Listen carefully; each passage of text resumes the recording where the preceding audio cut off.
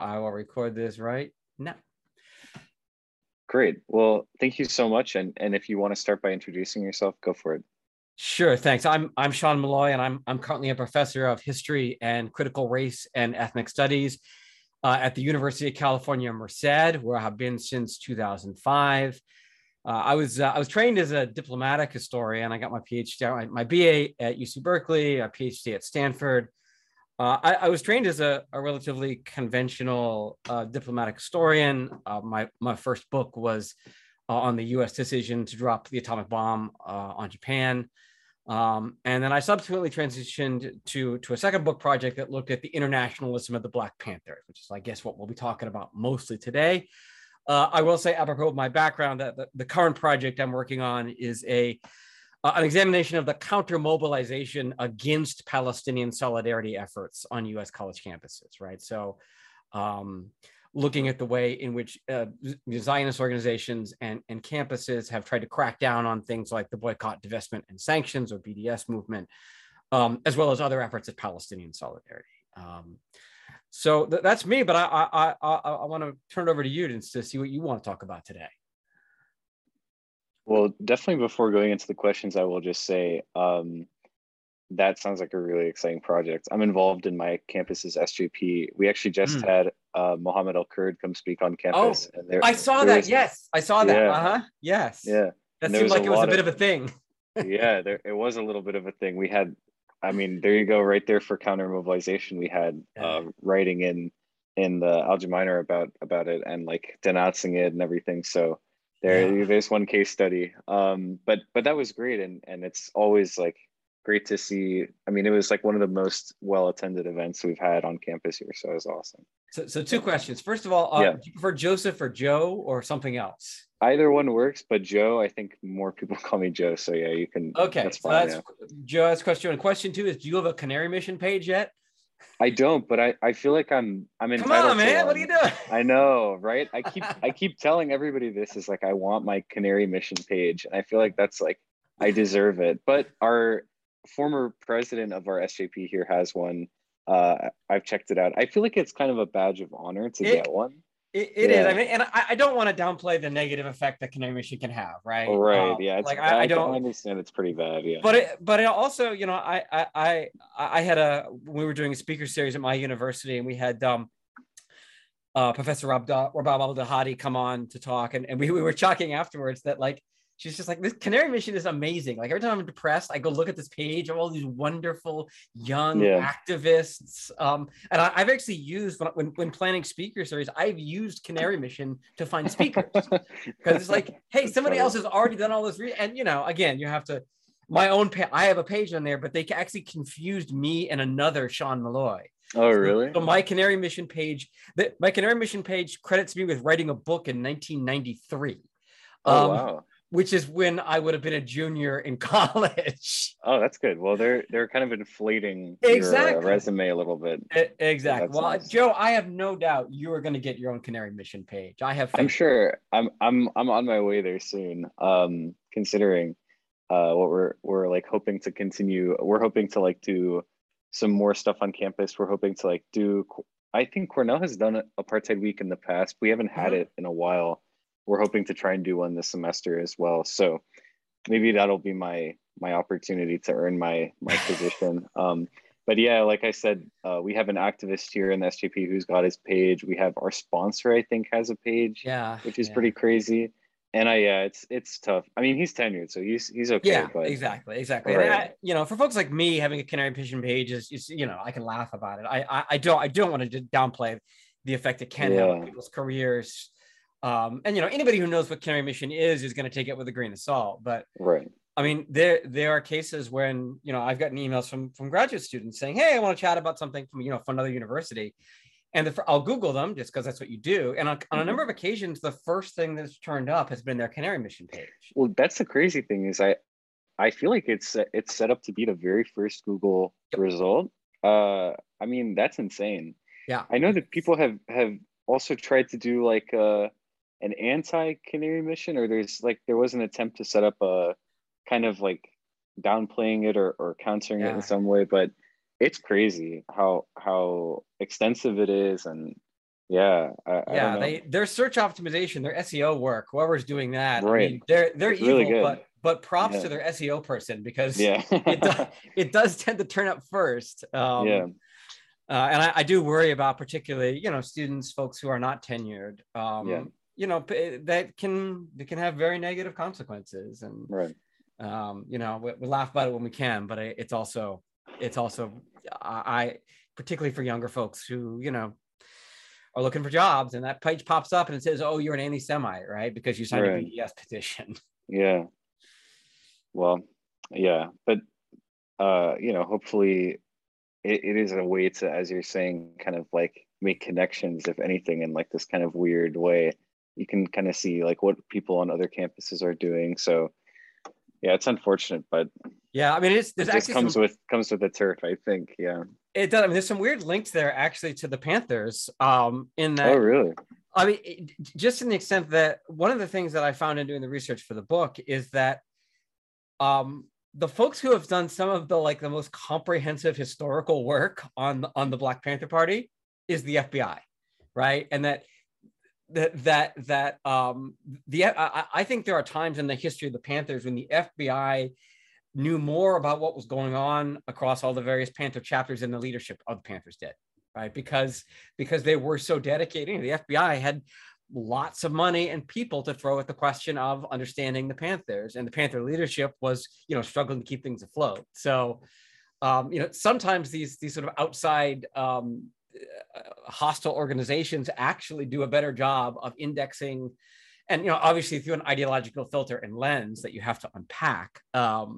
But in the same way that I found out things, I made connections through Canary Mission that I found out. I think there are things that I've heard former Panthers say they would read the COINTEL profiles and found out things they didn't know about the party they were part of because they were only one small part of it. Yeah, it is kind of incredible as well. Like, I think people have discovered a lot with declassifying some of these documents from COINTELPRO about a whole range of different things, as well as like the assassination of Fred Hampton and everything. Yep. But so just to go into the book, like I'm very curious about, I think in particular, when you discuss, like, not to like jump too far ahead, maybe we can kind of start off with maybe like a brief introduction to the very like thesis that you're working with about like the internationalism of the Black Panthers, how they start making anti-colonial connections. But kind of what I am interested in focusing on is the split that emerges between Eldridge Cleaver, based out of Algiers, and then the Panthers who stay in California with Huey Newton, primarily like focusing on domestic or local kind of service in the community. So let's kind of like begin with this internationalism that emerges with the Panthers, and like how it becomes a part of their theory to incorporate anti-colonialism. Some of the chapter names you have are really incredible, like Juche Baby All the Way is like one of my favorites. But how did they start encountering thinkers like Frantz Fanon, Mao, and incorporating them into the rhetoric as well as the ideology of the Panthers? Yeah, thanks. That's a great question. And I, sort of backing up just a little bit, part of the reason that I ended up writing the book I wrote is that it seemed to me that while there had been a decent amount of writing on the Panthers, I mean, there's plenty of good academic stuff on the Panthers. And everybody had kind of acknowledged the Panthers had an internationalist dimension, that there hadn't been a lot of attention to kind of the evolution and subtleties of the Panthers internationalism. And it's something that very much changed over time and was also contested within the party itself, right? That, we'll get to when we talk about the split. And I think, very early, the Panthers were exposed to things like Fanon, like Che, like the various kind of decolonial movements in Africa before they were the Panthers, right? That the Panthers founders and folks would go on to become influential leaders within the party, like Eldridge Cleaver, like Bobby Seale, like Huey Newton. They encountered that stuff kind of organically in their communities, and so when Bobby Seale and Huey Newton are encountering Fanon, they're encountering in the context of their own community in Oakland, right? And in the initial and they encountered also through groups like the Revolutionary Action Movement, right? Which is I was just talking with actually a graduate student today about there really needs to be more writing on the Revolutionary Action Movement, or RAM, right? This is a group that started in 1962 with some people of color coming out of Students for Democratic Society, or SDS. They had a chapter in Oakland, and they were really, really committed to trying to take, stuff like Fanon, stuff like the NLF's actions in Vietnam, and bring it to a domestic audience in the United States. And in the very early stages of the Panthers' development, the party kind of downplayed some of that stuff, right? So if you read the Black Panthers' original 10-point program from October 1966, it's not particularly Marxist, at least as you read it, nor is it particularly internationalist, right? There's no reference to Fanon there, or there's no reference to to Mao in there, and my reading of that, and I think it's a pretty widely shared reading, is that was a deliberate move, right? It was a realization that if you're going to appeal to folks in Oakland, you don't start by talking about Fanon. That Fanon influences your praxis, it influences the way you think about your position in the society, but you don't go out and recruit a lot of people by immediately hitting them with Fanon.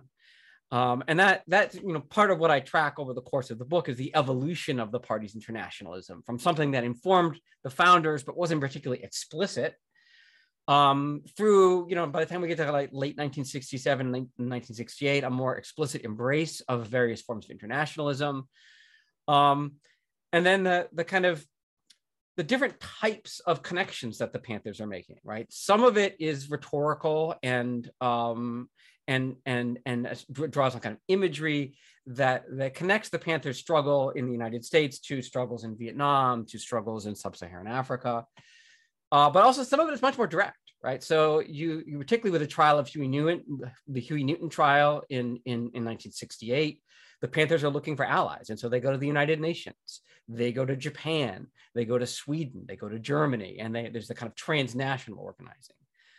And then the final step in that is when we get to when Eldridge Cleaver goes into exile and he ends up in Algeria, there's a need for more tangible support, right? And that's the kind of support you get from state governments. And so Cleaver has relationships not just with the Algerian government, but also with the government of the DPRK, with Vietnam, with China. And as you note, that causes some stresses, right? And so if we want, we can. Do you want to talk more about the break now, or do you want to go back and talk about the earlier stuff? And you should take this in any order you want, right? Like, and talk about whatever you want. This is your chance to ask anything you want to ask. Well, I'm really curious about like Eldridge Cleaver's kind of travels in North Korea in particular is kind of interesting to me. I think I'm a little bit more familiar with why he was in Algeria, but even that too, I would love if you can go more in depth about how exactly he ended up traveling there, what he did while he was there, how involved he was in participating in I guess that would be post-revolutionary Algeria at that point. And yeah, I'm curious about that, and as well in the DPRK, Vietnam as well. So yeah, if you could go into more about his international travels. Sure, and I mean to talk about Cleaver's internationalism, you have to sort of go back to why he left the country, right? And that is in the aftermath of the assassination of Martin Luther King in April 1968. There's this kind of debate within the Panthers about what do we do, right? And there's a faction led by Cleaver in Oakland that says this is war, right? This is a declaration of war, and it is sort of interesting given that, I mean, the Panthers were pretty dismissive of MLK, right? They saw him as too closely tied to a kind of liberal civil rights approach, too closely tied to the US government. And yet, I think maybe because of that is why his assassination is so shocking to them. That, I mean, here is somebody who, from their point of view, is overly moderate, not a revolutionary, and yet if they can kill him, that's a sign of how far gone this country is. And so, Cleaver wants to start a war, right? Cleaver says the time has come for us to put into action all of our language and our rhetoric about revolution. And there's this very tense behind the scenes fight between Cleaver and other elements of the party, including Huey Newton, who's then in jail, who think this is a bad idea. Cleaver wins, and they end up going on a bunch of Panther cars roll out into Oakland with the goal of taking it to the Oakland Police Department. And there end up being a shootout that doesn't particularly go well for the Panthers. Bobby Hutton, who's a young teenage member of the Panthers, is essentially murdered by police. He'd surrendered, and is murdered after having surrendered. And they're going to send Cleaver back to jail again, right? Cleaver had been in jail, and he decides ultimately that rather than go back to jail, he's going to flee the country. And he goes first to Cuba because that's where the Panthers have a bunch of connections. Cuba has a kind of long history. Revolutionary Cuba, that is, has a long history of taking in particularly black revolutionaries, folks like Robert F. Williams. And Cleaver's idea is, I'm going to go to Cuba and I'm going to get a base there. I'm going to build to train some troops. I'm going to build a guerrilla army. And it ends up being a kind of rude awakening for Cleaver about the limits of the Cuban Revolution, at least with respect to its relationship to black revolutionaries. And he runs smack dab into Cold War politics, and specifically the Sino-Soviet split. That the Soviet Union was in this part, beginning to move towards what would become détente, was beginning to become less confrontational under Khrushchev with respect to the United States, was kind of toned down the rhetoric of the Cold War. And Cuba at that point had very much sort of fallen into the Soviet camp as opposed to the Chinese camp. And so as a result, Cuba is also trying to cool its relations with American revolutionaries to some extent. And it's not super, they take Cleaver in, but they're not super enthusiastic about providing him with a base for armed revolution. And the other issue is that Cuba has its own issues with race, right? The Cuban Revolution had very much attempted to address issues of racism against Afro-Cubans. But for a kind of complicated variety of factors, those efforts had stalled by the mid-1960s. And, there were fears within the Cuban government, which is largely white presenting, about Afro-Cuban Black Power movements within Cuba. And so here you have Eldridge Cleaver, who is, once basically essentially an armed training camp for Black folks on that island. And it's very inconvenient for the Cuban government. And the last straw is when a bunch of hijackers start arriving on the island. This is the kind of golden age of air piracy. And a bunch of hijackings arrive in Cuba, and many of them, claim connections to Cleaver or the Black Panthers. And for a Cuban government that is trying to, not necessarily mend fences with the U.S., but it at least tone things down a little bit. That's the last straw, and they end up essentially just putting Cleaver on a plane and shuffling him off to Algeria without ever consulting with the Algerian government, without saying, "Hey, do you want him?" They're just like, "Hey, get on this plane, go to Algiers, bye." And Cleaver, by all accounts, at that point was afraid for his own life in Cuba. He had a house there that he'd stocked with guns, and he was ready for the Cubans to come for him at that point. So he did get on that plane because he figured the alternative was something not good happened to him in Cuba. But he immediately runs into this problem. He's in Algiers, and he has no connections. He has no money anymore because the State Department has frozen all of his assets. They say, "Oh, you're a Cuban national now." And so, he's soon joined by his wife, Kathleen Cleaver, who was pregnant with her first child. He has this, okay, well, I'm in Algeria. I don't know anything about this place. He know about Fanon, but he's never been to Algeria. No institutional support, no connections. What do I do? Right. And he gets some help from a woman named Elaine Klein, who had been an associate of Fanon's, and she worked in the Foreign Affairs office for the Algerian government, kind of recognizes Cleaver, and secures him an invite to this Pan-African festival that's taking place in Algiers, as well as an invitation to the Panther delegation. And that kind of gets his foot in the door in terms of an official presence in Algeria. But of course, that festival ends, right? Like the festival ends, it's a big success. It's a big moment for the Panthers. There's a lot of, the Panthers have a kind of like exhibition hall in Algiers, and they appear on stage next to representatives of the PLO and Fatah and Yasser Arafat. It's this wonderful moment for them. But also that festival is going to end, and while everyone else gets to go home, Cleaver, Eldridge Cleaver and Kathleen Cleaver are stuck there.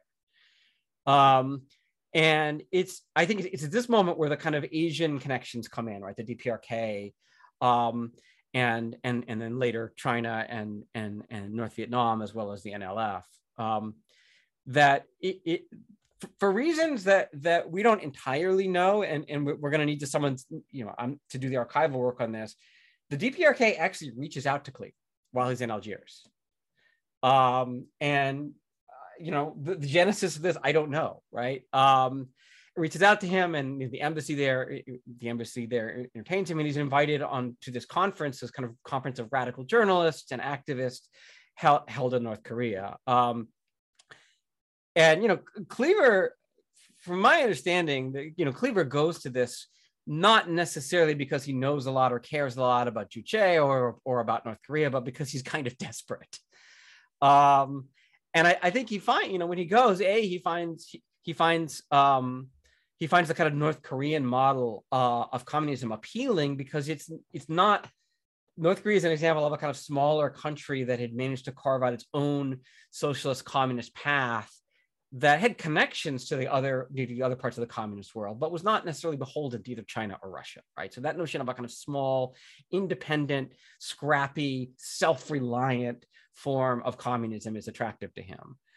But he also quickly figures out, and this is where the kind of general turn to Asia comes in, that whereas a lot of the governments in the non-aligned world, places like Algeria, are trying to walk this delicate line of not pissing off the US too much, because there's these kind of larger geopolitical currents, and Korea has no such problem, neither obviously does North Vietnam. And what's interesting is that he kind of Cleaver leverages the DPRK, leverages Vietnam, and leverages China to put pressure on Algeria to allow him to operate there. Right. So he's playing a very sophisticated kind of high level game of geopolitics that is in part influenced by ideology. Right. I think he generally does jibe with the North Korean versions of revolution.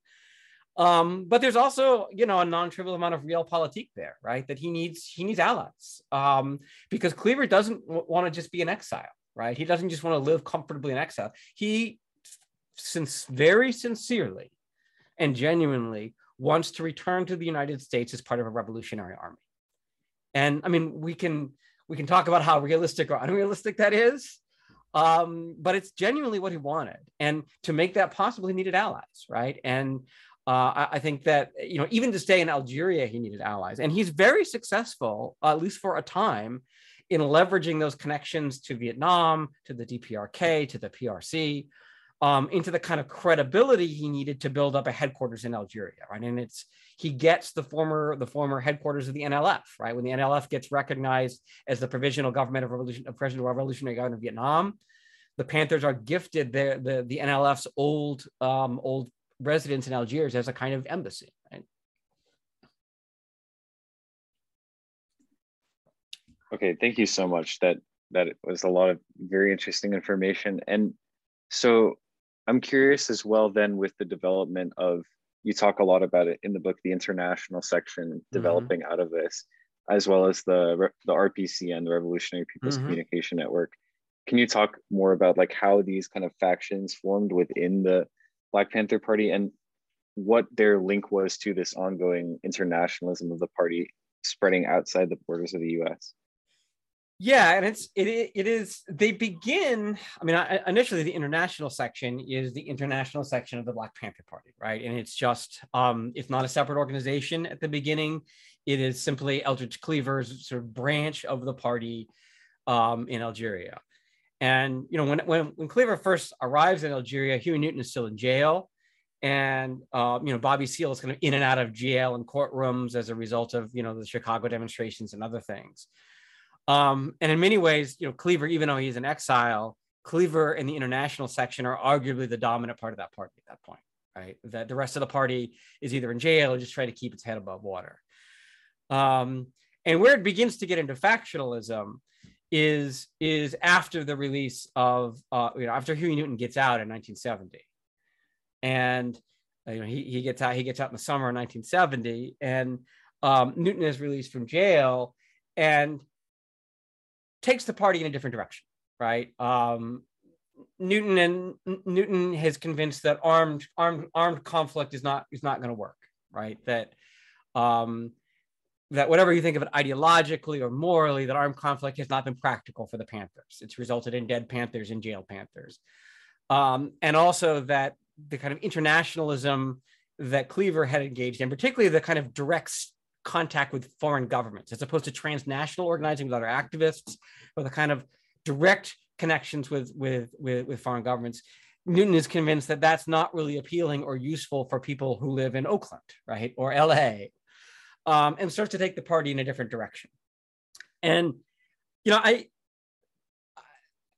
not inconceivable that you could have kept those two strains of the party in operating under the same roof, right? That as I mentioned in the book, like, state governments oftentimes have different elements that favor different policies in them, right? The Secretary of State may want a different thing than the Secretary of Defense. And that kind of tension can be productive and useful. And you can imagine a version of the Panthers where those play out not in a split, but in a kind of, a give and take between those two factions.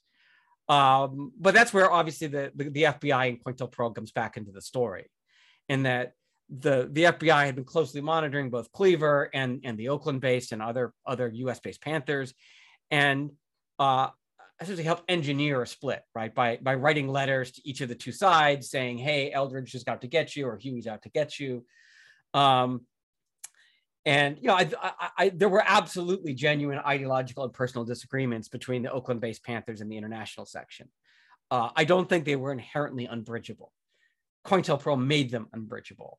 And with 1971, we get a split where Huey Newton expels the international section, expels Eldridge and his entire contingent of, it varies between 20 or 30 people at any one time in Algiers. And then Huey also goes and then writes to all of Eldridge's backers, right? Literally, there are letters in the Huey Newton papers from Huey Newton to to Castro, to the leadership in Algiers, to the leadership in North Korea, saying Eldridge Cleaver doesn't speak for us anymore.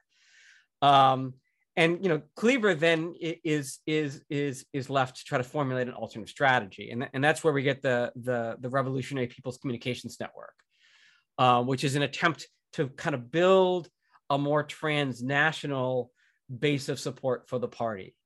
And in many ways, it's a recognition by Cleaver, and Kathleen Cleaver is also is arguably as important or more important than Eldridge Cleaver in building the RCPN, because Eldridge has limited ability to travel because he doesn't have a U.S. passport. Kathleen Cleaver maintains her U.S. passport, so she does a lot of the legwork to build this thing. I think the RPCN is a realization that the kind of dreams of immediate revolution that we see in the late 1960s, the idea of we're going to go back to America as an invading revolutionary army. That by the early 70s, the realization is kind of that's not going to happen. And what we need to do instead is build a more decentralized network that will allow these various revolutionary possibilities that have sprung up in the 60s to, at the very least, survive in the more hostile climate. And I think it's very forward-looking in a lot of ways. One of the things they employ among the first folks to use personal video recorders, right? Because there's a kind of realization that we need to have a communication. The C is for communications, and there's an idea that these revolutionary movements that are in many ways on the defensive by the early 70s need to communicate with one another. And oftentimes they don't have the resources to do things like publish an entire newspaper. Like the Black Panther Party newspaper is an incredibly powerful organ. Cleaver no longer controls it. And it's hard to distribute a newspaper, right? And it's also easy for the government to crack down on, hey, you find where the newspaper is being printed and you go lock it down. by using these kind of personal, literally like Sony personal video recorders. There's a cartoon in one of their magazines that shows them literally using Sony branded personal video recorders. It allows for a kind of more decentralized revolutionary organization. And then, the other real inspiration for Cleaver post split is Black September, right? Is Palestinian guerrillas who are also operating in a very kind of stateless, transnational fashion, taking advantage of the new technologies, things like air travel, relatively accessible air travel, and using that as a way to operate as guerrillas on a kind of global, on a global scale. And I think these new organizations are in some ways a result of the split with the Panthers, but I think they're also very much in keeping with the kind of changing times of the early 70s, right? That, on the one hand, the revolution didn't come, at least not in the United States. But on the other hand, there are groups like the Red Army faction in West Germany, like Black September, that have found ways to exploit some of these new technologies of neoliberal globalization and turn them against the West, turn them against the metropole. And so I think in that way, that, Cleaver's journey, Cleaver's internationalist journey is an interesting sort of like slice of what it looks like to be a radical and to be a revolutionary from the kind of mid 60s through the early 70s, and the kind of changes that Cleaver has no control over, right? It doesn't have control over détente, doesn't have control over the end of the Vietnam War, doesn't have control over Nixon going to China. But instead of giving up, he and other revolutionaries are looking at ways to, okay, how do we evolve? How do we change? And I think that's in many ways one of the more interesting parts of that story, right? Is they don't succeed. I'm pretty frank in the book in saying that by their own standards, the Panthers failed, right? Not to say they didn't have a legacy, not to say they didn't have important contributions, but by their own standards, they wanted a revolution, right? That party was not founded to feed school children breakfast. They did do that, and that's an important contribution, but it's not why they were founded. But in that, although they did fail, it's not a question of being confronted with resistance and giving up, right? They continued into the 70s and into the late 70s. They continued to find ways, and if you look at the Black Liberation Army, all the way up to the early 80s, they continued to find ways to try to deal with a changing domestic and international environment. And I wonder also too how important internationalism became in the aftermath and the legacy of the Black Panther Party. Internationalism as a both legacy of the Panthers and as a continual feature in Black radicalism in the United States, and creating this kind of proletarian internationalism, and how, like, on the converse of that, how important it was for these struggles in the global South, in Algeria, in Cuba.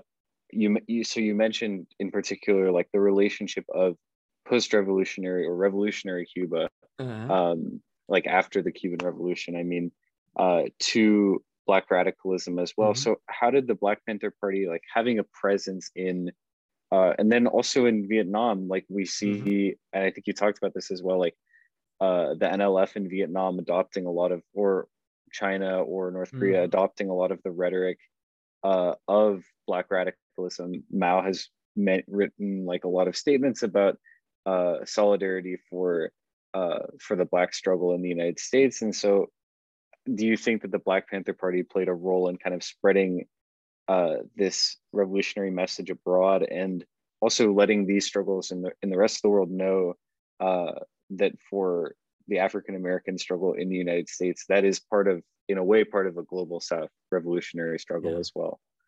Yeah, it's a really interesting question, and it's also one that was hard for me to get at,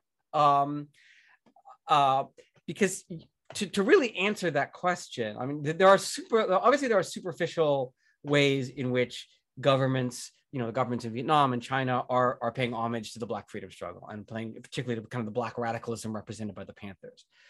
I think that the question is hard to answer from a perspective of an outsider perspective, is how did these governments and how did the people within these countries actually think about Black radicalism and the Panthers? To what extent is, for example, when Mao is writing statements that are getting published in the Black Panther, right? how to what extent is that just a kind of form of kind of cynical politics, right? Because states are states, right? That's the thing. States do state things, and even revolutionary states do state things. They do things in their interest. And I think the history of the history of proletarian internationalism is rife with kind of these tensions between the notion of a kind of larger proletarian revolution and the fact that revolutionary states also have interests as states. And you can say it's not necessarily cynical that they may be protecting the revolutionary project within their state, but that's their first priority. And so it's very unclear to me, because I don't have access to I didn't have access to the Chinese archives or the Vietnamese archives or the Algerian archives, and I don't have the language skills to do that. How these states saw the Panthers, right? Do they see the Panthers as of genuine allies who were capable of being real partners, or did they see them more as a propaganda opportunity, right? And because and certainly in the Cuban case, Cleaver certainly came to believe that he was being used for propaganda, right? That the Black struggle, that Cuba would embrace the Black struggle as a way of critiquing the United States, but wasn't willing to actually do anything about it, right? Like, they're happy to criticize American race relations, but when he asked for a training camp for Revolutionary Army, like, no, dog, we're out. And so to me, it's a really, really interesting question. And it's both at the government level and below that, right? So there's the government level of how did the government of China think about, when Cleaver and his delegation are touring Vietnam or China or North Korea, like, how does the government see these groups? Like, I don't know. I honestly don't know. It's hard to tell. And then when they are meeting with when they're meeting with more grassroots organizations in these countries, like, how do those groups interpret them? I don't know. And I really think there's a lot of interesting scholarship to be done on that side of it. And some of it will be hard because the archives are hard to get at. But I do think that, on the one hand, I think the Panthers are tremendously successful in making these connections, right? And I'm drawing on a much longer history of Black internationalism. On the other hand, I don't want to romanticize or overplay the impact of the Panthers' internationalism in other countries, because these are countries that have their own interests and their own perceptions, and I don't. Without actually getting into the archives, without actually talking with folks, it's hard to know. And there were plenty of instances, for example, with the Panthers' relations with radical groups in places like Germany and Sweden, where on the one hand, I think there was a genuine commitment in those countries among some radicals to supporting the Panthers and to that kind of internationalism. I think there are also cases where the Panthers were kind of exoticized and fetishized by European activists, right? That, like, European activists who had a kind of conflicted relationship to America and to American popular culture, and thought these Black guys with guns and leather jackets were cool, right? And again, that's not to downplay. That's not to say that those relationships were all bad or false or cynical, but they're complicated. And I'm sort of wary of speaking too much about what those relationships meant from the other side, right? Whether it's activists in Germany or whether it's the North Korean government. I do think it's a really interesting question. And I hope there's a kind of new generation of scholars who, particularly as archives open up, can answer that question from the perspective not of a Panther scholar, but of a North Korean scholar, of an Algerian scholar, right? Like, what did that mean to folks in those countries? That was a really good answer. And that kind of prompts me to another question, which is how this played a role, like situating it as you do in the Cold War as well. Mm-hmm.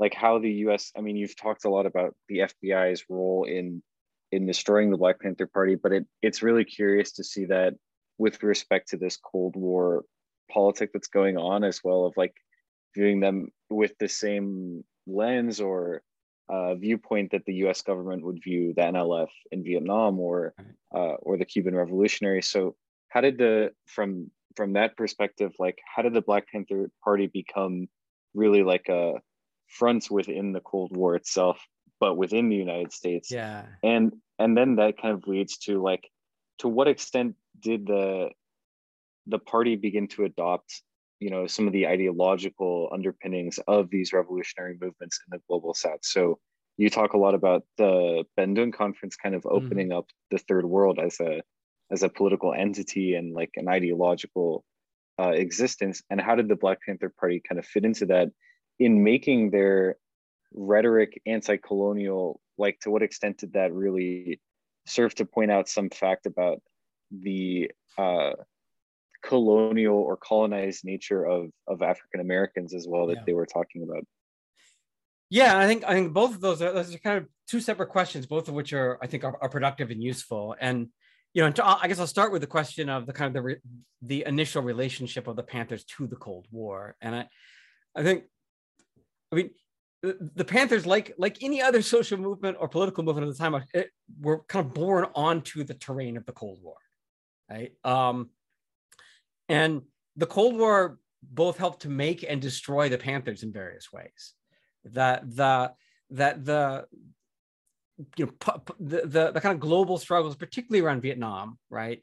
But also the Sino-Soviet split and particularly the role of China in being kind of a more aggressive anti-colonial power in the 1960s and early 70s, helped create opportunities for the Panthers that wouldn't have existed elsewhere otherwise, right? The Vietnam War really, in particular, helped to kind of mobilize a global anti-colonial front that made it possible for groups like the Panthers to leverage themselves onto the world stage. But the Panthers also kind of died as a result of the Cold War, right? Or the internationalism of the Panthers. That with the rise, I had an interview with Kathleen Cleaver at one point, and she talks about the moment in Algiers when they turned on their TV and they saw Nixon going to China. And that was just how utterly devastating that was. That when the Cold War turns in the early 70s towards détente and Sino-American negotiations opening up, that a lot of the kind of in the end of the Vietnam War, that the Cold War conditions that helped to allow for the kind of global anti-colonial front in which the Panthers were a part of, those changed in the early 70s. And it becomes a much more hostile terrain. And you can begin to see, we're not there yet, but you can begin to see the kind of long march to the Washington Consensus of the 1990s and the turn away from revolutionary internationalism. So, the Panthers and the Panthers, like every other group, had to navigate the terrain of the Cold War. I think much more so than many other groups, they were also active players in the Cold War. And in terms of the extent to which these various ideologies and movements were part of the Panthers' praxis, right? That also changes a lot during the course of the party's life. And I think early on, the party partakes of this very diverse sort of stream of anti-colonial, anti-capitalist, anti-white supremacist ideologies and ideas. But they do so in a way that is very non-doctrinaire, right? So the early Panthers are, they like Mao, they like Nkrumah, they like Castro, they like Ho Chi Minh. They are just eagerly devouring a lot of this stuff. And doing a kind of cafeteria style, almost proletarian internationalism, without becoming particularly attached to any one country or doctrine or ideology. And I think arguably that's a strength, right? That, I imagine you are someone who spent some time in some leftist spaces, and we all know what it can be like when somebody gets too hung up on doctrine or ideology, right? That, not to say these things don't matter, not to say that ideology isn't important, but it's very, very easy. And the history of the U.S. left has largely been the history of the U.S. left fighting with itself, right? About in various splinter groups and fractions. And the Panthers early on, you could argue it wasn't a particularly coherent ideology, but when you're drawing from Fanon and Mao and Lenin and Castro and also currents from American radical history, there's not a neat Panther ideology where you can say this part comes from Mao, this part comes from Lenin. But I do think it's powerful in helping to allow the Panthers to organize both domestically and internationally. The change in that does happen in 1969, 1970, as Cleaver in particular is more engaged, sort of by necessity with governments like that of Kim Il Sung in the DPRK.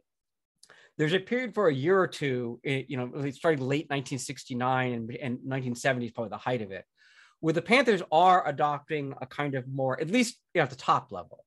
I don't know how much of this filters down to the rank and file, but at the top level are adopting a more kind of fleshed out version of Marxist-Leninism, right? And particularly they embraced the DPRK and Juche.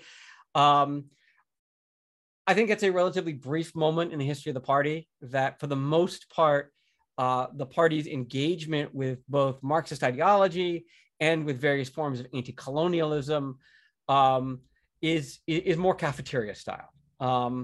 And again, we can have a debate about whether that's a good approach or a bad approach, but I think there's definitely something to be said for the way in which the Panthers selectively took parts from anti-colonial and Marxist ideology that fit their purposes without getting too hung up on, for example, what's more important, race or class, right? They were like, yo, it's both.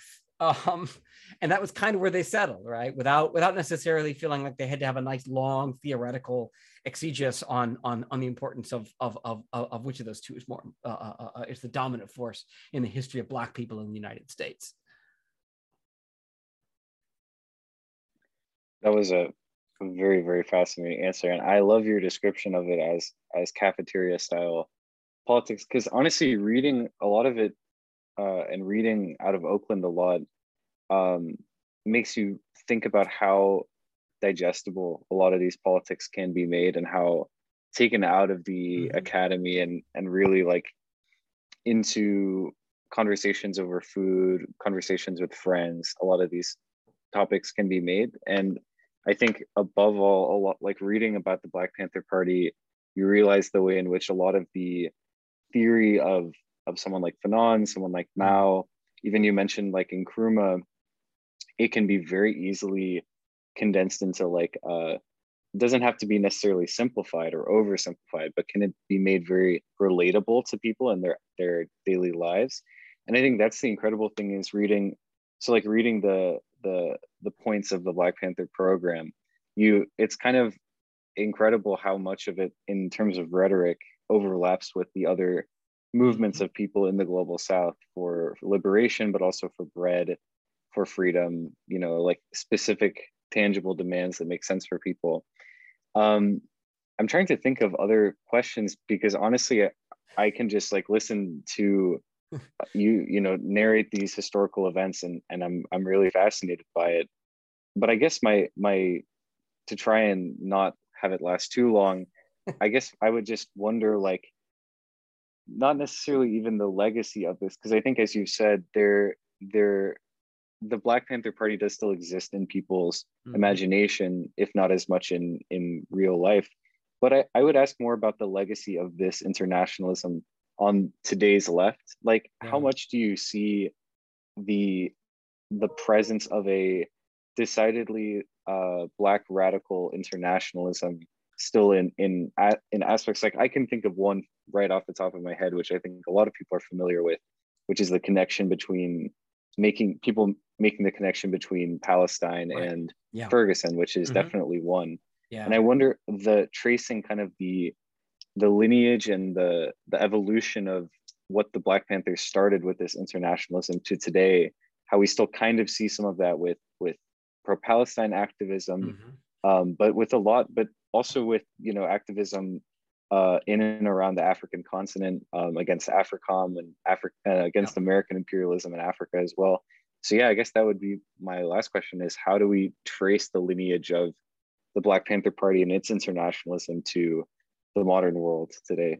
Yeah, that's a great question. Actually, I just want to briefly jump back to the last type of conversation because I was thinking of something as you were talking, and I mean, you're on left Twitter, right? And you know that Yeah. like one of the perennial, like every 2 weeks is a dispute about whether people should read theory or need to read theory or not, right? You get the people who say, All the no, you time. need to read theory. And those who say, no, fuck theory. Like you need direct action and don't make people read Yeah. theory. Right. And I think the Panthers are right in between there, right? They have that Yeah. like, yeah, they, you know, theory's cool. Theory's useful. Theory helped the Panthers get to where they are. But they also understood that, like, if you want to win people over, you can't just say read theory, right? You need to make it digestible. You need to, you know, if you want to be a successful revolutionary movement, theory is, you know, I do think theory is important, right? And the history of other revolutionary movements is important. But nobody wants to sit down and read a fucking textbook, right? Like, and I think Panthers did a really good job. Among the things they did best were to straddle that line between hey, read your theory, and no, just go do something, right? But you know, turning to your question about the kind of contemporary legacy of Panther internationalism, I mean, to be honest, I'm kind of pessimistic about that. That, you know, on the one hand, you can point to the, you know, the fact that things like Twitter and the internet and have made it easier than ever for us to communicate across, you know, to communicate transnationally, right? So like the whole, I mean, like Ferguson, right? Like I remember during the Ferguson protest and on Twitter, there would be Palestinian activists saying, oh, that's the same tear gas they use against us. Here's the best way to protect yourself, right? And there were all kinds of interesting international connections. But I think also we just need to recognize that the international climate is incredibly different now than it was in the 60s and 70s. And it is almost in almost every single way more hostile to that kind of revolutionary internationalism, right? That during the 1960s and 70s, there were powerful revolutionary states. And you know, not just transnational groups, which there were as well, and not just movements within states, but powerful revolutionary states that offered not just an alternative ideology on the world stage, but also powerful material support. That's almost entirely gone now.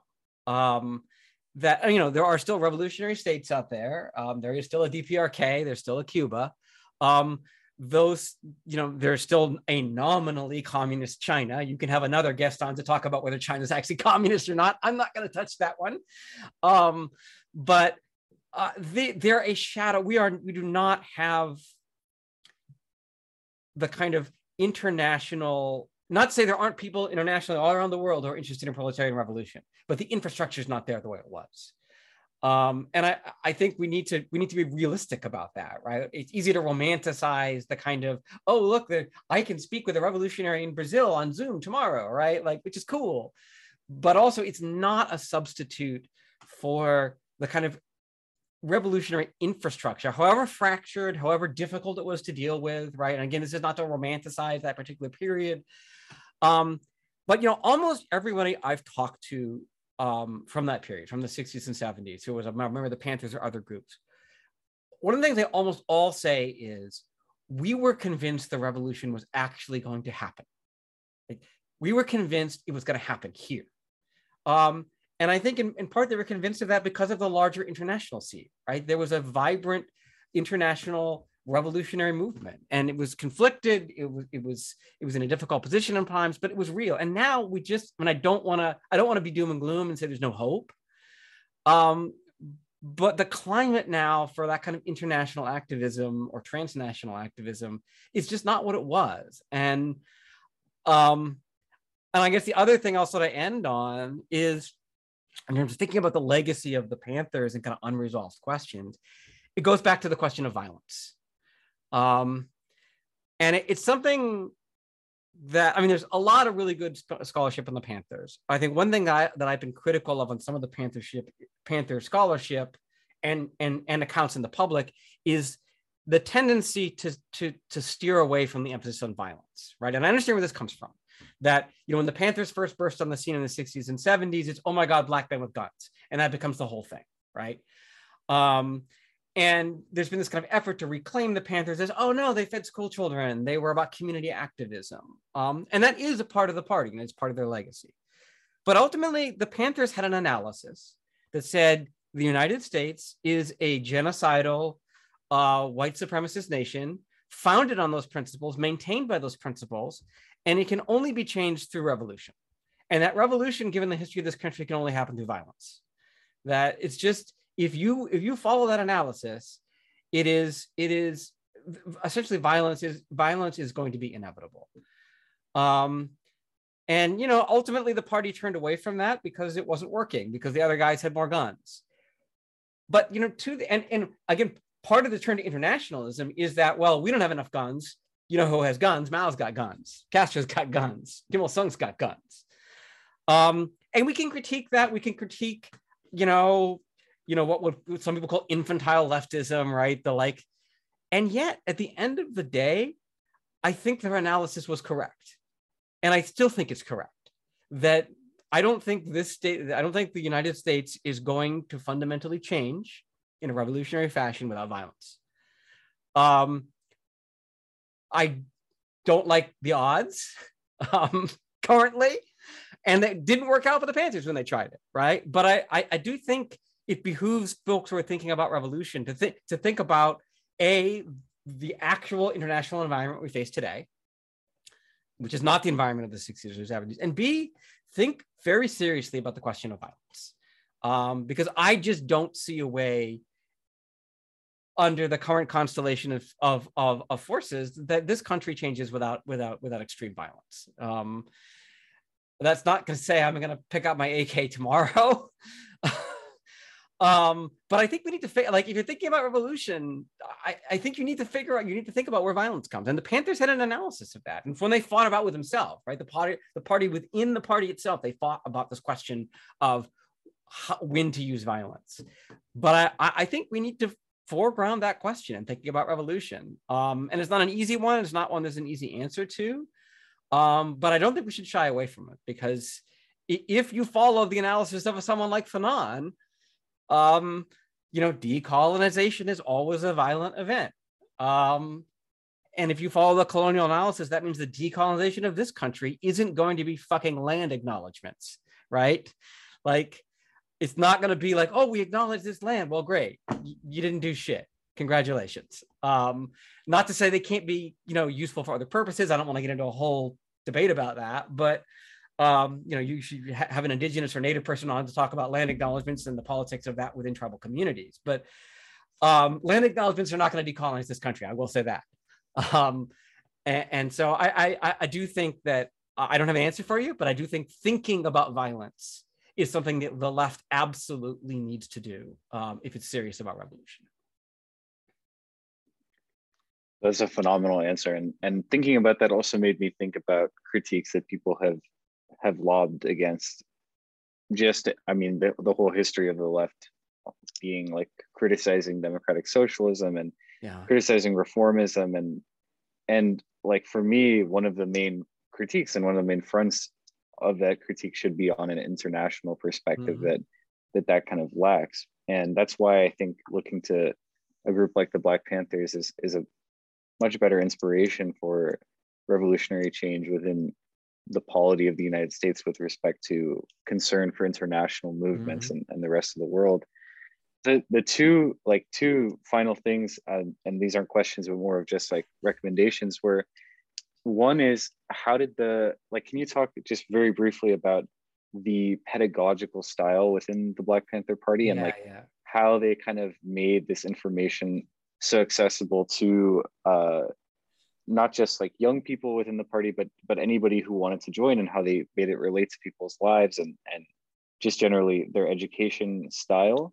Because I'm really curious about that. As a student group, we're kind of always interested in ways that people learn and ways that people convey information. You mentioned with the video recordings, I thought that was really cool, because you had been talking earlier about the letter deception method, and that's a very familiar thing of manipulating information. So I guess with video, it's easier. You can actually confirm you're talking to a real person. Maybe not as much with deepfake stuff anymore. So I don't know whether that changed, but my image is going to fritz out. I'm going to be replaced by an FBI agent all of a sudden. Yeah. So I'm curious about that. And then my very last question is just a general book recommendations for further reading, so anybody who's really fascinated by this can continue reading. Yeah. So let's, I guess I'll take the first one first while I think in the Mhm. back of my mind about book recommendations. Um, and, I think the one thing that the Panthers were unambiguously successful at is the thing that you just mentioned, right? Which is his ability. And it's one of the reasons I think they have such a lasting legacy in a way that there were many other groups like the Panthers who had similar ideas, similarly committed, motivated, talented, bright, brave people. The Panthers are the ones we talk about in part because they were so successful um, at communicating their ideas in ways that were easy to understand. And the term I use in the book is anti-colonial vernacular, right? And what they did is they did read their theory. They read their theory. They read their Mao. They read their Fanon. But their whole from the very beginning, from day one, from October 1966, their goal was, how can I make these ideas accessible and available to the people I grow up with in my neighborhood, right?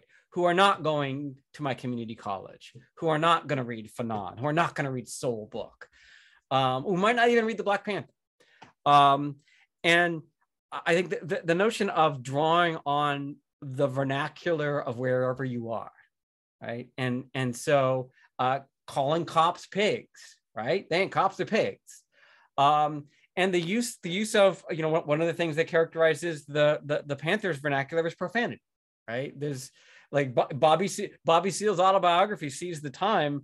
There's a whole chapter dedicated just to the word motherfucker. Like, he literally does a whole chapter on this is why we say motherfucker so much.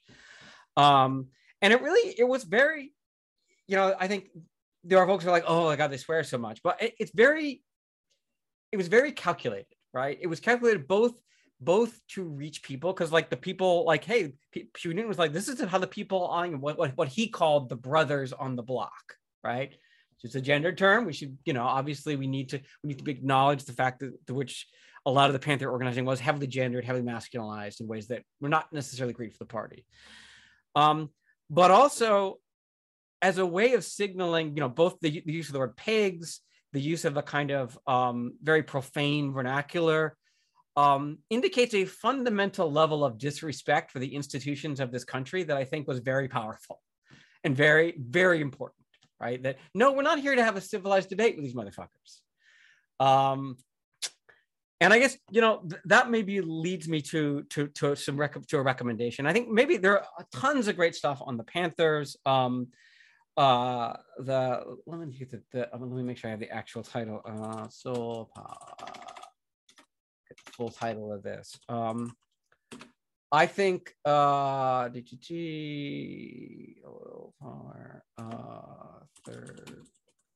title here. Cynthia Young's book Soul Power, I think, is really interesting. And it does look at it's called Culture, Radicalism, and the Making of a U.S. Third World Left. And I think that's a really interesting look at and it particularly looks at a lot of groups that haven't attracted as much attention as the Panthers.